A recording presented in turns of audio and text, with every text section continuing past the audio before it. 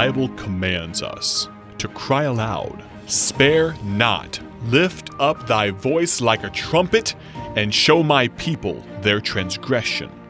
This is the Cry Aloud broadcast with evangelist Ted Houston.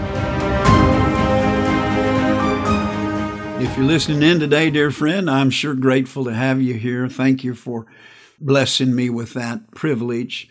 We're finishing up today on Psalm 84, a message I've entitled, "There's Nothing Better Than Being a Christian."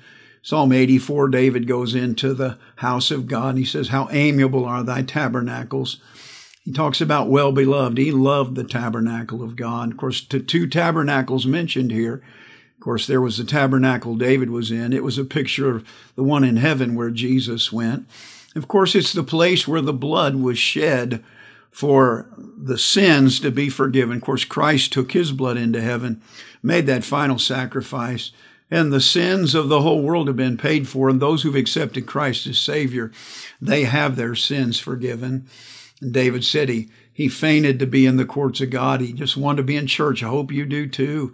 And he cried out for the living God. And I hope that you're walking with God. If you're a Christian, he's in you. Why not just live with him and know him, get to know him? And then he saw the sparrows and the swallows, that they had built their house in the altar of God. And he got to thinking of how smart they were and how smart it is for us to build our house and raise our young in Christianity. He got to thinking, I think, about the blessings, at least caused me to, of making that choice. And so we looked at that they lived in the propitiation of God, where the payment was made for sin. And I have that as a Christian. And then the presence of God was right there in that tabernacle. And God lives in me. I have his presence. And the protection of God, and how that the God is a sun and a shield. And God wasn't going to let anything happen to his altar. And we're his children. God's not going to let anything happen to us that's not good for us. And then they got to live in the power of God. It said the Lord will give grace and glory. We talked about how God gives us grace, power in times of trials, and power in times of temptation, and power to do his work. And then they got to live in the provision of God. No good thing will he withhold from him, it says there in Psalm 84, verse 11. And certainly God tells us that he'll supply our needs, and that we should not put seeking the things of this world first. And then they got to live in the purity of God. The Bible says there that God will not withhold from them that walk uprightly. You know, dear friend, you and I could not live pure without God. Weren't for Christ in us, it weren't for what God's done in our life, we couldn't live pure. The Bible tells us in Romans 6:12 that we're to let not sin therefore reign in our mortal body, that ye should obey it in the lust thereof. Neither yield ye your members as instruments of unrighteousness unto sin, but yield yourselves unto God as those that are alive from the dead, and your members as instruments of righteousness unto God. For sin shall not have dominion over you, if you're not under the law, but under grace. You know, when God saved us, he didn't just give us the grace that gets us the gift to heaven, but he gave us the grace we need to not live sinfully, to live purely. The Bible tells us in Psalm 1, "Blessed is the man that walketh not in the counsel of the ungodly, nor standeth in the way of sinners, nor sitteth in the seat of the scornful.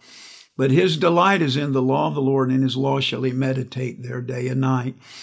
God says that we're blessed when we don't walk that way. He goes on to say, "He'll be like a tree planted by the rivers of water."